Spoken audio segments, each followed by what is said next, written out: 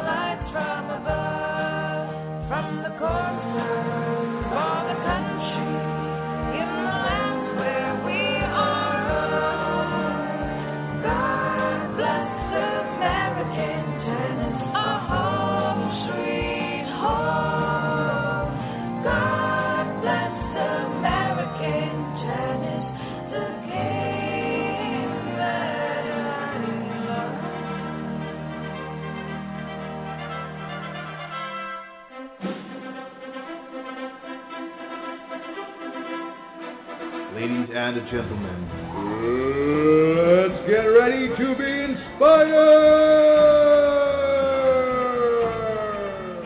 Introducing in the red corner, American Tennis!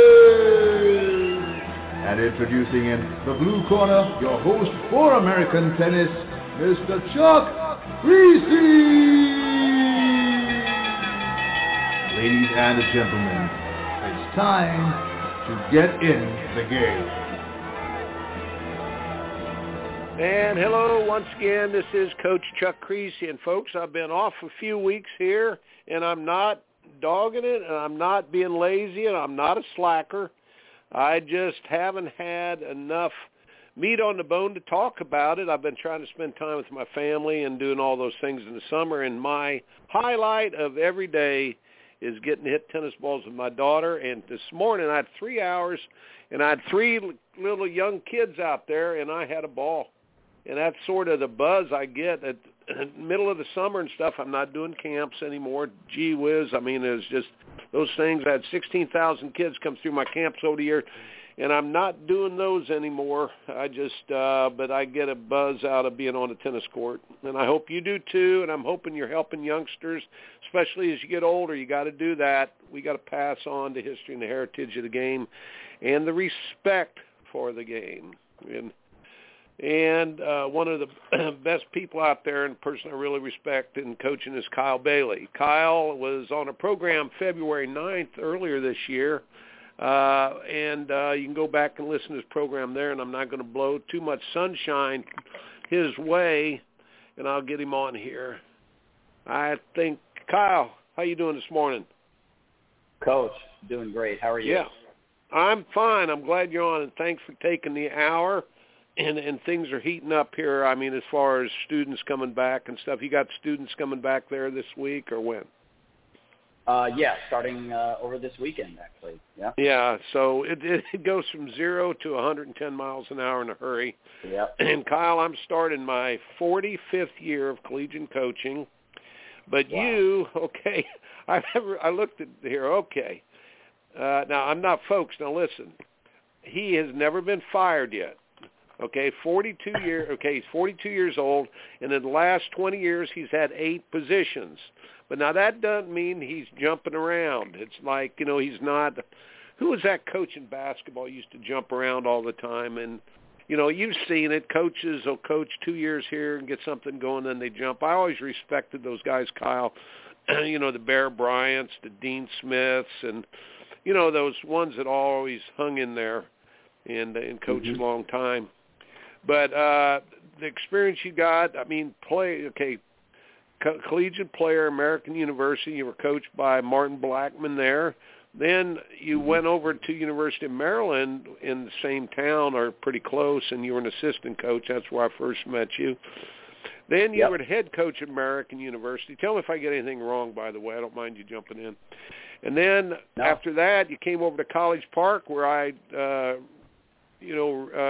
met you and spent day after day, 3.5 years for me with you, and we did a lot of good work up there. I'm very proud of that, you know. So, you know, and I'll say this, this is the smoke I'm going to send your way. Folks, okay, I see when people are good at stuff, You acknowledge them, and you never make your own light shine brighter by trying to put somebody else's out, that's for sure. But when people are good in tennis, you got to let them know. We're the worst as far as, I think, boosting up other people. But Kyle's a fantastic coach. But the best thing he did, I always have told him, is the humility with which he approached things that just, parents are quirky to say the least. But Kyle, I was very impressed. People always watch at a deeper level after they've done this a while, but you sort of watched. You brought some kids from 0 to 90 miles an hour, and then of course it's flavor of the month changes, and you lost a couple key kids who were top in the country, and I just. I take my hat off to you for the way you always handled that, So then you went to center court up in Maryland, and then you coached at, New Jersey, and then you coached at Montclair. That's right. Monmouth. Yep. I'm and sorry, Monmouth. Dang it. And I got to give a quick shout out to Jim Poling, who was the coach at Army at the time, and I had seen Jim and mentioned to him that I was looking to get back into college tennis, and I actually was unemployed at the time. I had quit my job up in New Jersey, and I was back living with my wife in her parents' house in St. Louis, trying to figure out what I was going to do next. And Jim Poling gave me a call and said, hey, there's this job up at Monmouth. It's a good situation. You might want to take a look at it. And that was my reentry back into college tennis. Okay, I got to give Poling one. He was a Clemson man. He graduated Clemson in 1969. I know. And a shout out to Jim Poling out there, who's, I think he's out in Colorado or somewhere out west. He's retired, Jim. Man, you see up there, getting up there and retired. We still need your knowledge, man. You're a wise man. Sometimes when we ever talk politics, Kyle, he's a wise guy. He's a wise guy, Little bit smart aleck, but he is. We'll have to get him on his program. Hey, that's the one I need to get on the program and talk to. But anyhow, with Jim, he, and I don't want to go into this too much, but he coached at Tulsa, at South Alabama, down at Rollins, and I'm forgetting some. But then he finished his career probably last 20 years or so up at West Point. Right. But my gosh, there's a warrior, and folks, you respect people who do that. So at Monmouth, you won the conference up there with the team they had, but very quickly. A very, very wise man, not a wise guy, but a wise man at University of South Carolina, Josh Goffey, snatched you up. And you had 3 years under Josh Goffey where you had NCAA champion. And very quickly, tell parents out there, Paul Jubb won the NCAA, but could you just give a real quick synopsis of what happened to him from the time he was a freshman to win an NCAA? Go ahead. Sure. So, and I think it's important for people to know, I don't know if many people know this, but, Paul was not a, what you would call like one of the top recruits, in the college tennis world when he was coming in. I mean, he was a good player. He had won a lot, in England at a certain level, but, he was probably, something like, I don't know, 8 or 10 in England in his class. That'd be like a top 10 person in the South or something, like a good regional player, right? Right. Yeah, exactly. But wasn't, a guy that we actually had him listed probably as our, 4th or 5th choice out of the guys that we were trying to go after. And, we kind of struck out on them, and then we said, okay, I guess we'll go bring in this Paul Jubb guy. So anyway, funny. I mean, it's hilarious, but it just shows you what he was able to kind of overcome and the guys he was able to lap. And he, it's nothing. There was no secret sauce to it. He just outworked everybody. And honestly, I mean, he was a great athlete, but from the moment he stepped in, he just was really good coach at just putting days on top of days and getting a little bit better every day. And He had a dream of playing professionally. He really believed he could do it, and he saw, the way to do it was to just improve a little bit every day and keep stacking those days up, and it was going to equal him, doing something great. And so, he was just when he'd have a bad day or, where some other guys, they're willing to walk off the court and, have that bad day here or there or maybe 2 bad days in a row. Paul never did that. And he always was willing to just go that little bit deeper to finish the practice on a good note or, tough a certain drill or a certain thing out here and there to make sure that he sort of kept the standard for himself. And, you do that for 4 years, you can get pretty good.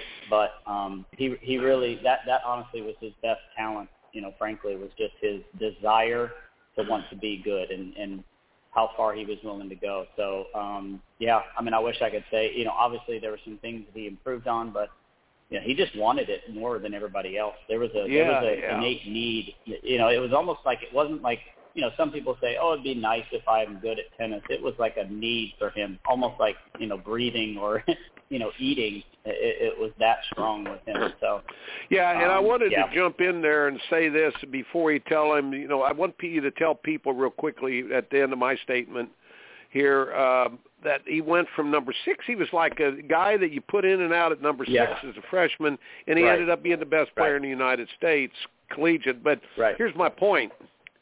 There's a saying I've always used that you keep fog on top of the mountain until the kids are too high up to turn back.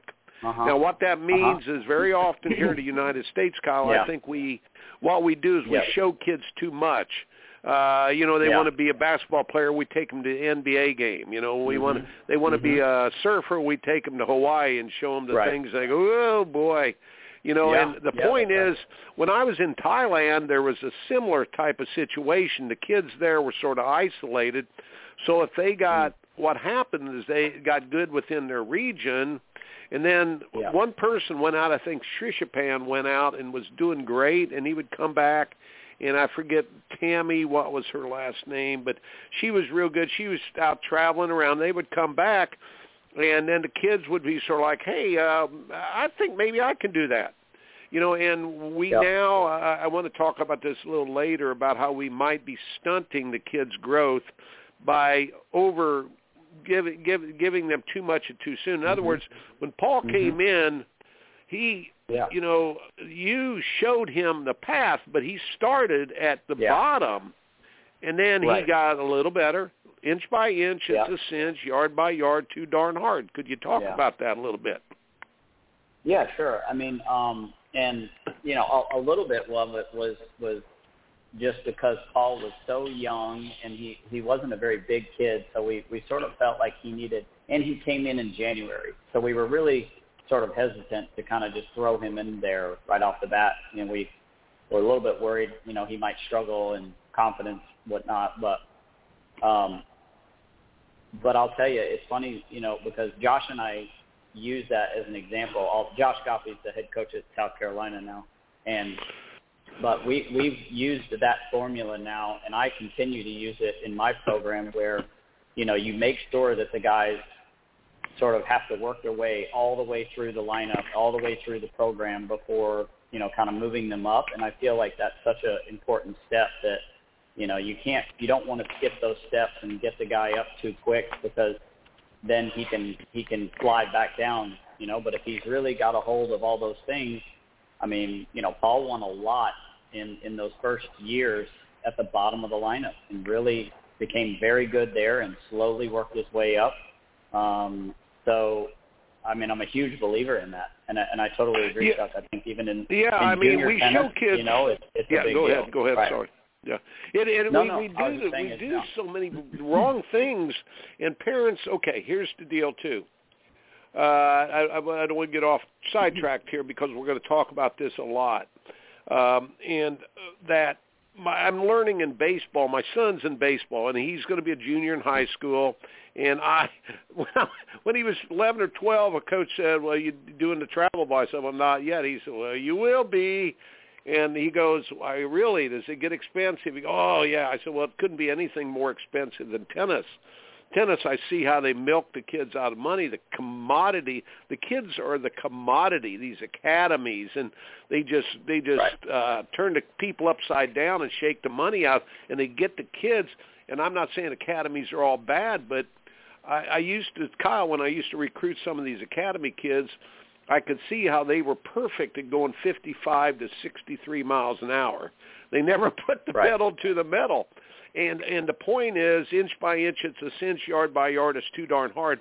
Folks, even though we have so many ways, this UTR, keeping track and everything like that, you need to rethink what you feed your kids, little by little. Inch by inch, it's a cinch, yard by yard, too darn hard. Keep fog on top of the mountain until they're too high up to turn back. So he ended up being an NCAA champion for you at the University of South Carolina, their first. It was a beautiful, wonderful thing to watch from afar, especially knowing you, but then Josh Goffey being one of my former players years ago. Now you're at the University of Charlotte. Charlotte University used to be called UNC Charlotte. Some people still do. And Kyle, man, you had out of the blocks, man. It looks like you're doing it. You're already a top 40 team, and I don't want to. The other day I found out you were ranked higher than UCLA this last year. And as California people, you listening to this, it's not a slam. This guy's doing a good job. So could you just talk briefly about? I don't like that many rankings, first of all, because you'll find out that kind of a ranking gets coaches fired a lot of times, but at Charlotte, they're pumped, man. They're pumped about tennis. Go ahead, just talk quickly about that if you what's going on there. Sure, yeah. I mean, we had a good year. We've still got a pretty young team. We're still, feel like we are kind of on the right path, but still have a lot of work left to do. The goal when I came in was to try to win a championship in the Conference USA. We got very close last year, but came up a little bit short. But, we did have some really good wins. And I think the thing I'm most proud about with our guys, and again, I think it comes back to when I first took the job, one of our goals that we kind of created within our team, and it was partially the guys. I asked them what they thought some of our goals should be. And they said, look, we want to be the best mid-major team in our region. And so, just like what we had talked about, Coach, we didn't, obviously, yes, the goal was to be, a nationally ranked program, but we really didn't talk a whole lot about that. But what we did say is, we're going to get good at being able to beat the teams that are at our level or, maybe even a little below historically. So that was a focus. And that was something that I think we did a really good job this past year. We really didn't take any bad losses. And he beat Clemson. And I got to put that in there. You weren't going to be. Hey, you were not going to brag and rub it in my face that you beat Clemson in the tiebreaker in the last match in the last court. And and by the way, after the win, we're not going to let this out of the bag. It's your thing and my thing. But I switched my talks with the guys after I heard the talk that you gave that kid, and I sort of figured out a few things. I'm stealing some of your ideas anyway. But well, that's what coaching is, isn't it? It's tremendous. I love it. Now, listen, we need to pump up other people. What I noticed, the other thing, at least they do on the surface, football teams, you'll see these teams. I was watching teams. I was watching the old Clemson I watched the Citadel games, the Clemson games. That's pretty much it. And and I watched the coaches and after they have to take a loss. And I think Dabo Swinney there at Clemson is about the best I've ever seen at acknowledging when other people are good as well. And I don't know if we do that enough at tennis. He boosts up. You never make your own light shine brighter by trying to put others out. In tennis, parents, it's always easy to say something, he who throws dirt loses ground, right? Or something like that.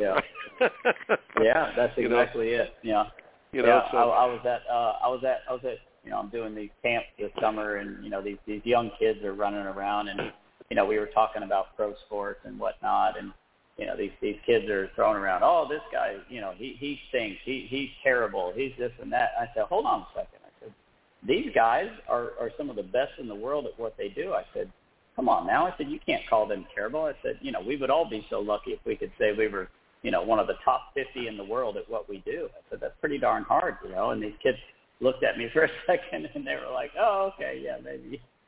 So, I think kids don't know what. I think people follow their feelings. And Kyle, I'm sort of an emotional person. I've always used my heart before my head many times. But the point is, to all of you listening out there, it's really, really hard. The right behavior with tennis has to be learned. If you go to your emotions, it's really tough. I've had about 5 people call me in the last 3-4 weeks, asking me about, meltdowns on the court and things like that. And I always tell them behavior has to be learned. Only about 10% of the people get it right without going through a whole process of learning, and that's basically, all I say there. But that's a really good point. Yeah, we all, bad behavior is natural. Folks, look, I don't want to, I'm always got these things going through my head, Kyle, but I do know that almost all people will do the wrong thing until they learn how to do the right thing, whether it's learning how to hit a ball or react to a loss or a win. Yeah. No gloating, that's really interesting. And things like that. That's so, really well, the reason I've been rushing you along a little bit, which I have, okay, I want you to talk here because, look, this portal thing and this junior training and scholarships and tennis being so expensive and all those things. Like, okay, in baseball, the old Clemson coach told me, since my son plays baseball, he said, Chuck, there are 3,200 kids in the baseball portal alone. 3,200. It's so hard when you're a senior in high school right now, and because the coaches are going to this portal thing, and it looks like the quick fix thing. So, could you address that for a little bit, and then we're going to go in a different direction and talk about some coaching styles and things. But it's never been harder, Kyle. It's never been harder. No, it hasn't. And it's. I had a couple of kids last year that I brought on from the portal, and they were both really good kids, and so I was pretty fortunate. One of them was Thomas Brown, who you know very well, and then another kid was Mikhail Sokolovsky, who was from Russia, and so he was dealing with stuff within his family and all kinds of, he had a really tough year, but man, what a good kid.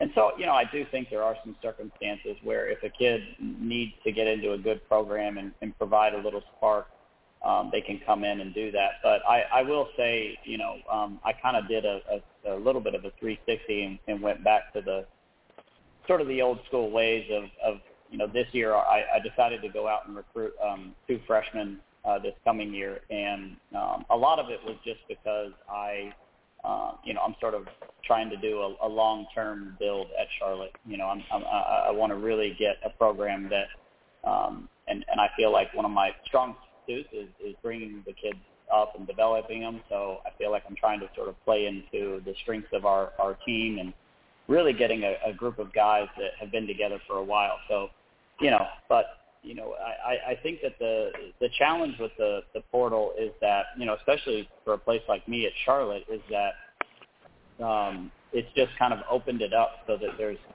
so many options. And I think a lot of guys feel like, you make one little wrong move here or there and they sort of take off. But I've kind of approached it differently. I just kind of do things the way that I know how to do them. And if they don't like it, so be it. Or if they decide to go somewhere else, I just, we can't control that, unfortunately. And so, it's sort of a unique world.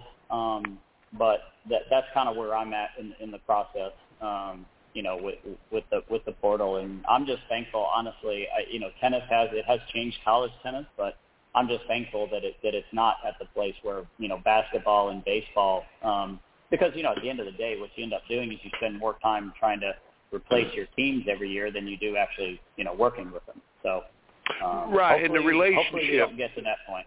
Oh yeah. Right, yeah. The long-term relationship only happens through emotional experiences. Right. Cliches, right. facts, opinion, feelings, needs. 5 levels of relationship. The feelings and needs part, you end up going there when you spend 4 years with kids and you help them get in school. That's right. You help them go through their academic, their ups and their downs and everything, and the downs and kick-arounds. Then you become emotionally involved. Otherwise, it's a tough thing. So we've got parents out. Yeah. Go ahead. Yeah. No, I was just going to say, you and I were both there this weekend, honoring former Charlotte coach Jim Boykin. You got to ask yourself, 10, 20 years from now, are you going to see, former players of coaches coming from Australia or, Chicago or Florida, traveling halfway around the world just to come and honor their former coach at a Hall of Fame banquet? I thought that just blew my mind. I said, man, look at how much these guys appreciated this and how close they were with him. And so, that just sort of hits it on the head, I think. Could I jump in there? That was a tough one for me because I was going to try to go there, then drive all the way to Kalamazoo, which was about 14 hours. Then I was going to go up there that night and drive back. But, folks, Kyle and I met last weekend on Saturday, the great Jim Boykin, who had 2 national championship teams at Anderson College in the junior college days. And then, of course, he coached at UNC Charlotte at that point. But there's probably few more respected guys. Now, y'all probably don't know the name Jim Boykin. But let me tell you this. I often tell young coaches, would you rather be famous or respected? And maybe when you're young, people go fame, fame, fame. But as you get older, each year, respect is something that takes look, you have to earn people's respect. Jim Boykin is one of the most respected people in the South. He was completely giving, but he had players come back. One guy flew in from Australia to spend one evening with him. Folks, come on. Then one of his former players who was a top player in the United States flew in from Chicago with his wife and his dad and his stepmom. And I was there, and I was tearing up a little bit, to tell you the truth, because, I always tell people that and $5 will buy you Starbucks. Nobody cares. Everybody's a hero on Facebook, because you used to have a platform you used to have accomplished something through time or merit to have any platform to give, say, even be on one of these podcasts or to give a talk or for people to listen to you. But now with social media, it's like drinking water out of a fire hose. But that was extremely touching to see that, and I rode back, giving myself chest butts to my fist. I go, I'm in the greatest profession I could ever be in, Kyle, and we were very fortunate. When I saw that, it's like goodbye, Mr. Chips or Mr. Holland's Opus, So Jim Boykin, hats off to you, man. It was tremendous. So you don't get that with the portal. This NIL thing, we're not going to be affected by it, but any quick statements on the NIL and what's going to happen to college athletics? I know people out there are wondering with the sport of tennis, but, it looks to me like it's going to be a little crazy. What are your thoughts on that? The NIL? NIL. I'll be honest. NIL. It just is kind of hard to really see where it's going to go, to be honest. I think that, I've even talked to my athletic director and my sports supervisor, who obviously know a lot more about this stuff than I do, and I think they're even kind of scratching their head trying to figure out where this thing is headed, just because there's so little restrictions on, the amount of money that's going to start coming in. I think it's going to be interesting to see how these things are managed. You got 18-year-old, 19-year-old kids making more than, guys that are first-round draft picks in the NFL. So, it's a crazy kind of world. But, we don't get into a ton of that into college tennis, thankfully. But, no. It'll be interesting to see how it sort of plays out, People don't realize John McEnroe made the semifinals of Wimbledon. This is how important college used to be. And, folks, I'm not going to say back when, but he made the semifinals of Wimbledon, I think 1976 or 77, maybe. 77, maybe. and he made the semifinals, and he won his freshman year to Stanford, and he won the NCAA. He lost 4 matches that year. I think he lost to Larry Gottfried, lost to Eddie Edwards, maybe, Pfister. He lost 4 matches, I know he lost 4 matches, and then he wins the NCAAs. And, so that might have been an NIL thing. But here's the point. The NIL, people ask me what do I think about it, and as much as I know about it, I say, price and value. So the price of a scholarship, folks, if your son daughter gets a scholarship to college, they're making over $100 an hour because they're allowed 480 hours of practice per year, right, Kyle? 24 weeks, 20 hours a week, right? Okay, and if they're making $50,000 or $60,000, do the math and divide 480 into 50,000, you got you $100 an hour job or better. Now, price is that much value is priceless. The college scholarship is priceless. I'm hoping those people that get the NIL, they don't get college scholarships. Maybe it would open it up for some of the other people. Instead, NIL people shouldn't get college scholarships. But anyhow, the NIL thing, how much is the value of, if you get one of those things, well, it's whatever people bargain for. But the value, the price is whatever they bargain for. The value is zip, nothing, ruining a lot of lives is what I tell people, because they'll never again understand the value of value of a dollar, value of the hard work. So it's just my thoughts on the thing. So we're going to go here real quick, Kyle. Baseball's bothered me a lot because I see hundreds and hundreds of kids playing. My son wants to go and end up playing college ball, and I'm sort of sizing it up, and he's going to all these camps. And it's as bad or worse than tennis, and the kids are the commodity. In the tennis, where are we with the training, and what would you tell parents with their kids if they want their kids to come up in this country? What would you do? Yeah. What would I do? I would give them a base, technically, and kind of getting all that stuff done out of the way pretty early. And then I would spend a lot more time working on teaching how to compete and how to play the game. I think that's one area, especially in this country, that I continue to see every time I go to a tournament, and then I go over to Europe or, wherever else it might be. The kids emotionally and competitively and strategically and some of the other – now, I think our kids hit the ball better than a lot of those kids. They're technically more sound. But I just think a lot of them are a little bit. Well, probably the ball feeding that we do here, and also, I think a lot of people.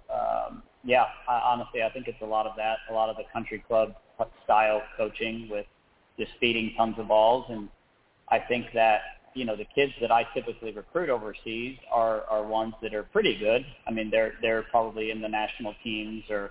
They're some of the more select kids, and I think that they just, I just think it's how they teach differently over there. I think, they don't necessarily feed, baskets and baskets of balls. They're working with a live ball more, and I think those kids play more. I think they've got more competitive opportunities, and so, I mean, I see that. I think that's one thing, and then I think that just getting the kids also to start learning how to manage their tennis by themselves as early as you possibly can, getting them to take some sort of ownership. Somebody asked me, Chuck, a lot when we were at College Park, like, what's the common thread between Francis, Dennis, Mitchell, et cetera? And, the only thing I could come up with, because I wouldn't necessarily say that some of those guys had the same amount of talent, but I would say that they all took ownership over their tennis. And they were the ones that were the driving force. And I think that that's a big one, also that I would really encourage parents to, start getting your kid to start learning how to look at tournaments and sign up for things and, organizing his own practice schedule. kind of a thing here, and again, this is sort of a more of an American thing than it is somewhere else. The kind of the helicopter parents, sort of do micromanaging their kids. It's just, I feel like the kids, this needs to be seen as something where they just come out, they play, and they kind of get to figure things out. Because once you get to college, that is the way it works. Mom and dad aren't really there anymore, and yes, you have coaches, but the guys that I see do really well are the ones that can kind of get through a lot of different situations on and off the tennis court. So that would be some of the things. Yeah. Great wisdom.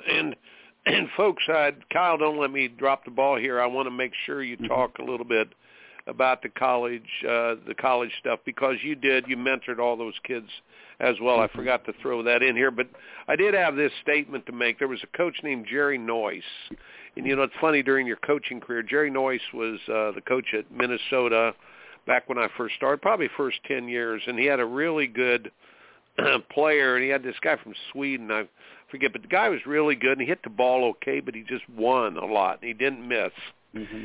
And I asked Jerry, I said, well, what has this guy done different than what we're doing here? He said the kid, and if Jerry listened to this, he won't remember. It's crazy that I've remembered this 35 or 40 years later. But he said, instead of hitting 1,000 balls one time, he said we learned how to hit one ball 1,000 times. And it's really, really true. Our kids don't do that. And the other thing that you talked about the kids learning inside out instead of outside in, there's a book out there called The Talent Code. I think it's Daniel Coyle, Coyle. And folks, I've mentioned this before on the program, but it's the best book out there for learning. They talk about inside-out learning and about the ownership and the reps that Kyle has talked about.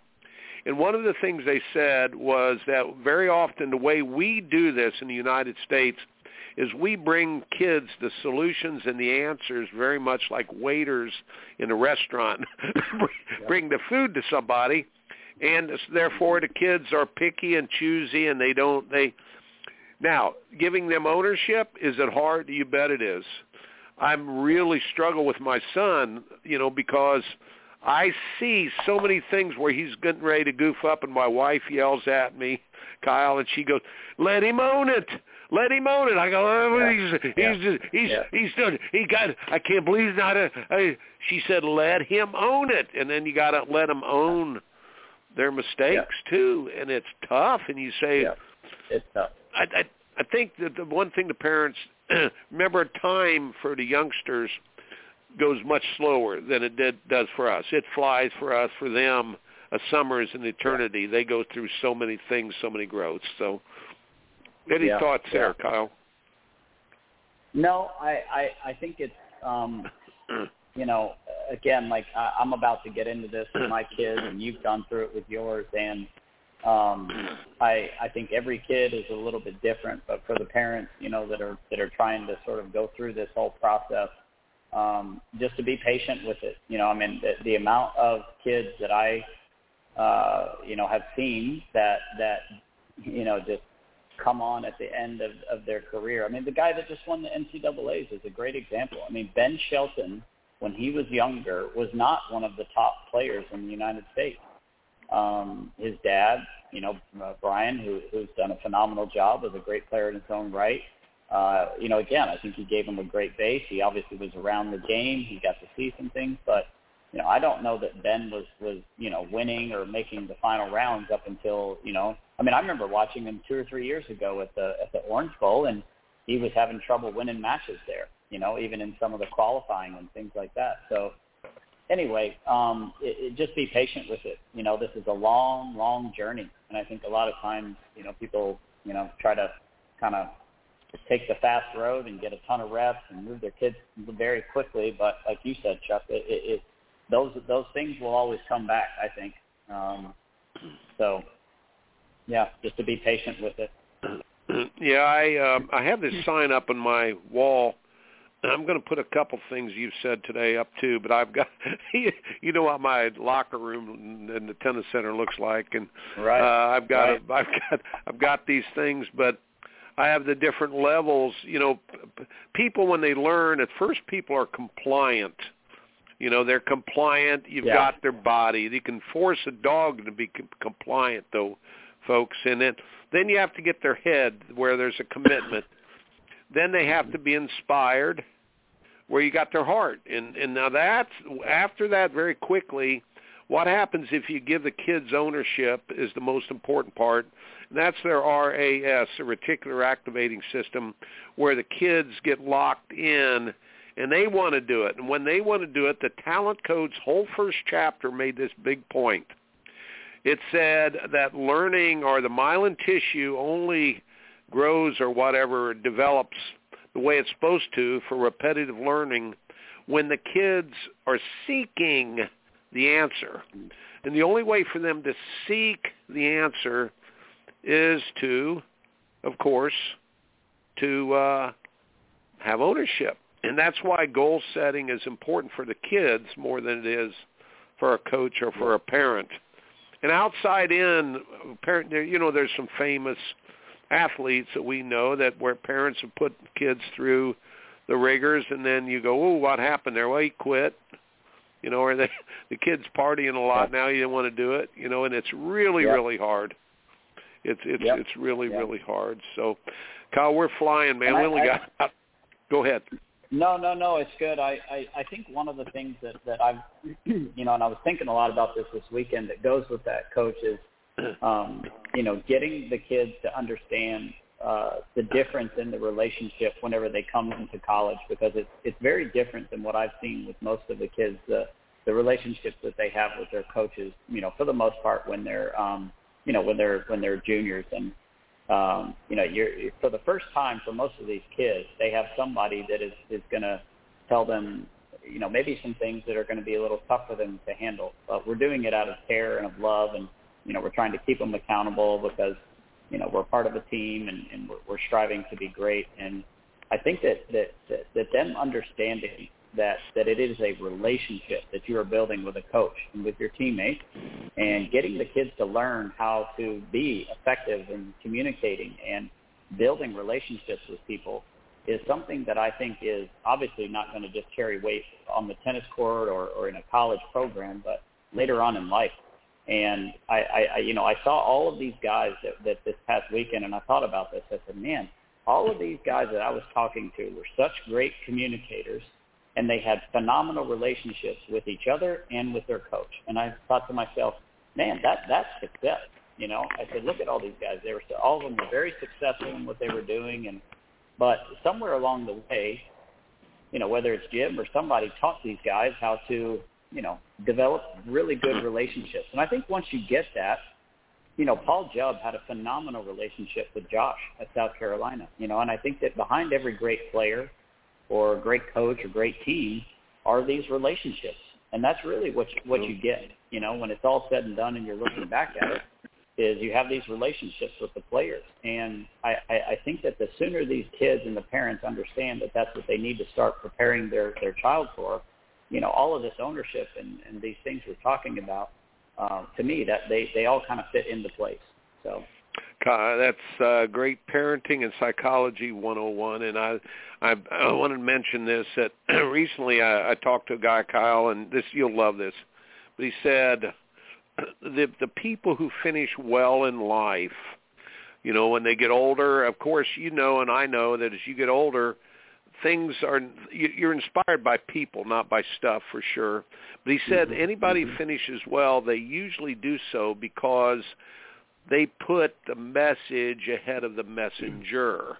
Now, when we're younger, we all want validation. We play for, and we'll see kids out there trying to validate themselves to the parents, or, hey, I'm good enough. Hey, I could really, this is what I don't like about the UTR. Hey, I could beat that 11.0 guy.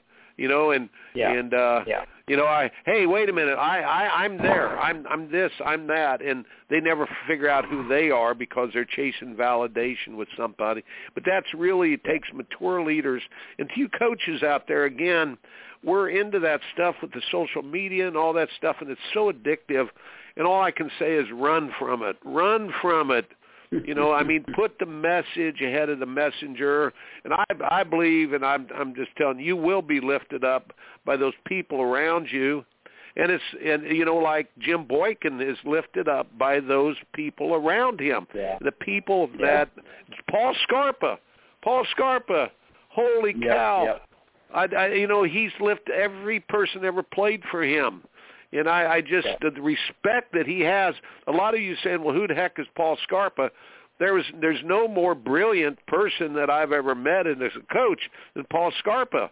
You know, and but those kind of people were servants first of other people. And it's not that you're not a you're into service. You're not a servant, but you're into service, and they pour out themselves every day, and they get joy from it, and that's why they finish well. So, but we're moving here, man. We have got a little bit of time here. I want to put it on you. First of all, I'm going to ask you, what have we not talked about that you want to talk about? Anything? Cool. Let's see. Well, you know, to be honest with you, Coach, I think we've pretty much, you know, the one thing that I've been thinking a lot about is this, you know, just as I mentioned before, relationships and building trust, you know, within teams and coaches. And, you know, that's such a big thing on our team. And honestly, I probably spend more time talking about that than I do forehand and backhand. But I'll let you kind of, if you have anything you want me to. Okay, I do. Of course I do. Of course I do. There's so many things that bother. I'm very, very bothered. I talked to my friend who's one of my our former TAC officers here at the Citadel, but he's so smart and he's just able to put things. I always say I see the forest, but he sees the moss on every tree. He just got great perception. But I said, you know, the different types of leadership. Coercive leadership is when people are forced into doing something. Persuasive leadership means the leader has to persuade you to do it, and that's not as good. Leadership by example is the very, very best. And, you know, I was talking about compliance. You can force a person to be compliant, or a dog. With great people, there's almost always defiance before there is compliance.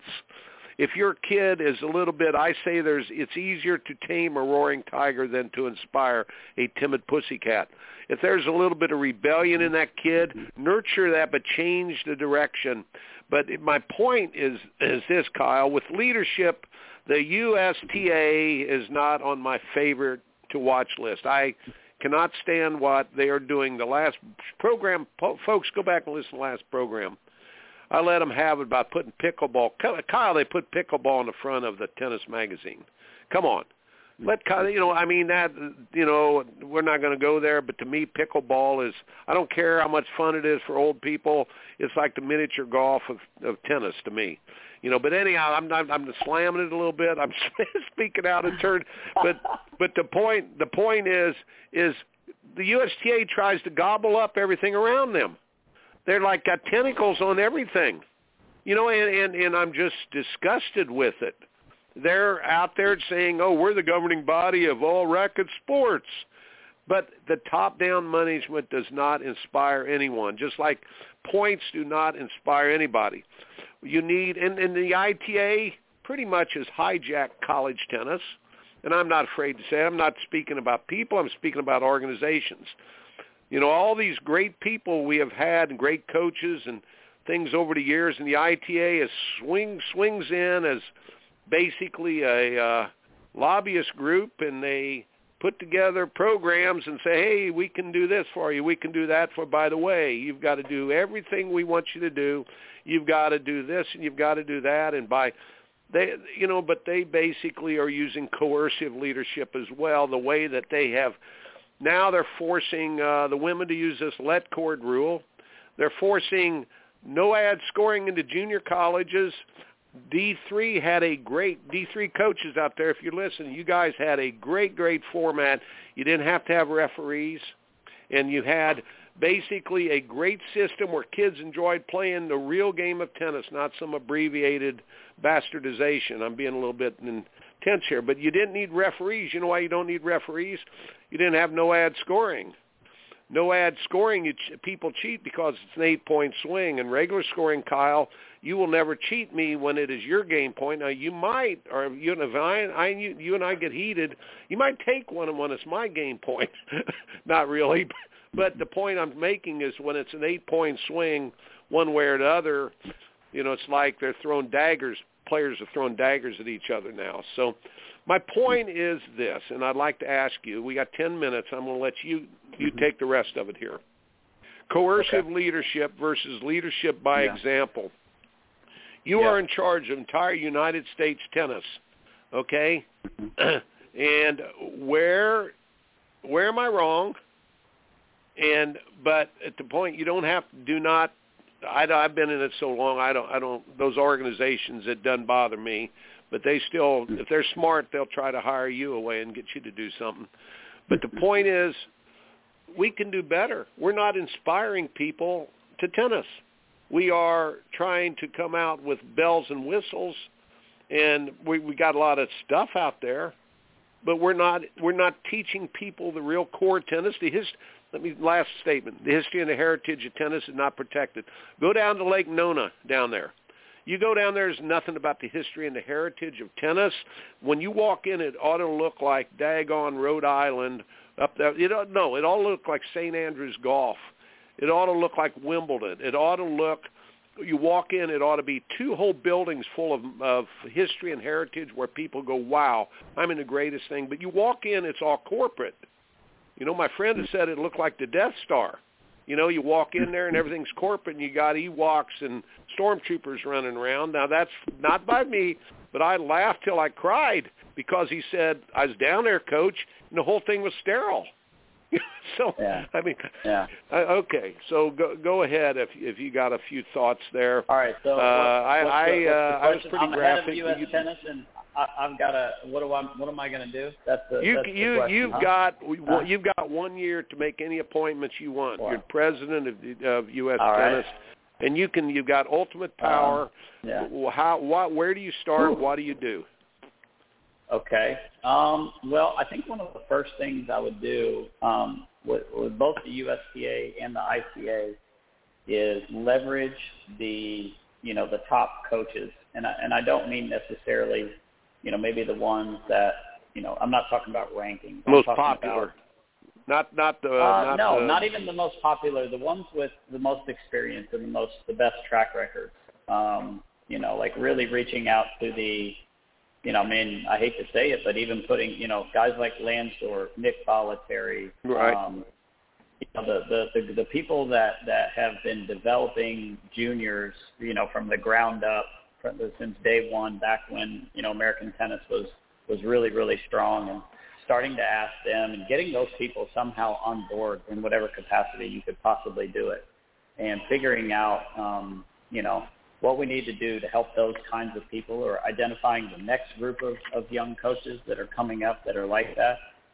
I just think that those guys, you can't put a price on the experience that they've got, or guys like Vesa down in College Park, and I know that these people are in partnerships with them, but trying to figure out, because, again, I just think these guys, they just know so much about how to make players, and so that would be one. And then also probably doing the same thing within the ITA. You've got so many good college coaches. And I think college tennis, honestly, has some of the best coaches in the world in college tennis.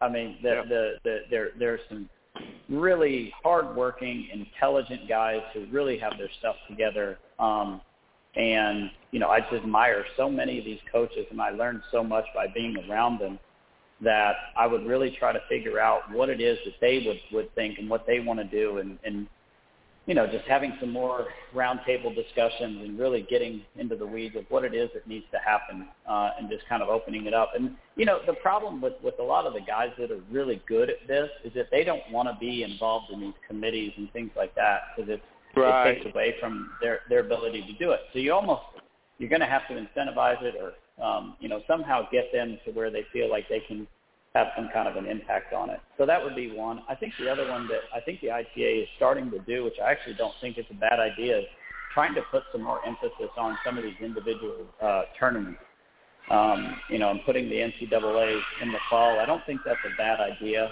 I actually like it. Can't tell you how many times I've gone and watched that individual tournament, and you see half of these guys, they're just cooked by the end of the year after playing, for 5 or 6 months in a row and then going and playing the team event. So I think that's a good move, but hold your thought. John, let me jump in there real quick. Yeah. I've always said we should do team in the fall, individual in the spring, have 4 Grand Slam tournaments, individuals. You could have clay courts, outdoor, indoor NCAAs, and build a satellite circuit. In the spring, kids would springboard into the summer, okay? But you're exactly right. I'm glad if they're doing that. And sorry to interrupt. Go ahead there, Kyle. No. And I think that's really good, too. And I think there is going to be some opportunity here, coming up that we are going to need to maybe rethink some of those things. And I just, I always look at golf. I was a golfer before I was a tennis player, and, golf is crushing it these days with the players that they have. Golf is a huge springboard for the pro tour. In American golf is in a great spot and has been for many years. And, they have a little bit different approach about doing more individual events. But I think that would also be much easier, for doing TV.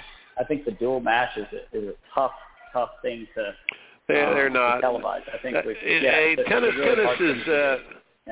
tennis is an individual sport with team opportunities, and TV is not teams. It's great for individual sports. Okay, the golf thing is great. I think the golf, what they've done, Kyle, is they've promoted the events more than the players. I think we got off board when we started making try to make rock stars out of our players, and then the sport is flipped around according to the personalities of the players more than honoring the sport itself. That's just a thought. Okay. Any other quick things there? We got a couple minutes here. I mean, that, the other thing, I think just, again, like making sure that the competition and the things that we're doing from level to level are mirroring each other. I think that in the top level in junior tennis, I think having more third sets, more matches that mimic what we're actually doing in college, and then vice versa. Full matches, college stuff. Yeah, I think the college stuff, or maybe there's a best of 5, or I know we do it for some, at the finals of Kalamazoo and things like that. But I just think that would be, kind of cool to add some of those little things in there that sort of show that it's kind of a leap into the next level. Right. Good. I think. So anyhow, let me finish up here real quick, Kyle. What you're saying about the leveraging the input from the other top coaches, they don't do that. The USTA does not do that, nor does the ITA. And I want to reach out to you guys. Nobody hates you. We don't need to call you stinky or anything like that. What we need to do is call upon you to call our great coaches and then pay attention. Again, use the expertise around you, which are a lot of the great coaches that we have. Kyle, still got you there? Okay, Kyle? Yep, I'm here. Yep. Got to tell a last story here, and then I want your comments on this. When you were working with me at College Park, Vesa Panka, who I believe is a very, very good coach and much greater man and a great leader. And USTA, you need to go get him and all his ideas first. One day he called us out on Wednesday. It was a Wednesday. We used to have a little coaches meeting. He called us out on the front porch, and he gave us all an index card. And he said, I want you all to write down. Do you remember this exercise?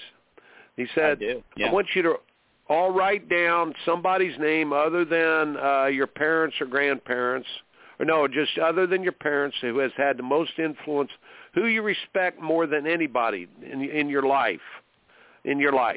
So then he went around and asked each of the coaches, well, who was it? Your high school coach? Well, why? And he did this. I remember I put down my Uncle Otto, my great Uncle Otto, who was a florist. He was a very gentle man. He was a florist, a chicken fancier, but the toughest little 5'7" man I've ever seen. And I told everybody why, and then people said that. Now, then Vesa says, okay, here's what the lesson is today. He goes, all of you, 40 years from now, 50 years from now, would your students that you're teaching now put your name down as one of these people? And it's sort of like a Jim Boykin moment that we're talking about, right? Yep. Kyle? Yep. Yeah. So, I'll give you the last word there as we got to sign off here in a minute. I think it was John Wooden or somebody that said, the true measure of your success is not when, what you were able to do when these kids graduate college, but, what kind of man they are when they're, 45, 50 years old and have a family and a career. That's what you're going to know if you did the job you were supposed to. So that's it. Yep. Well, it's been 6 months since I had you on. Another 6 months. We're going to have you on at least by then. Anytime. It's always a pleasure. Look, thank you for what you're doing, and take care of that family. I heard a great time in life for you right now, buddy. I thought ages 40 to 55, you've got so much experience behind you. Go out and make it happen and keep giving to everybody, and daggone it, you got to stay in tennis. This is your calling, man. Okay? You got it. All right. I'm not going anywhere. All right. Good to All see right. you, All right. Well, listen, we got to go. God bless you, Kyle. Take care.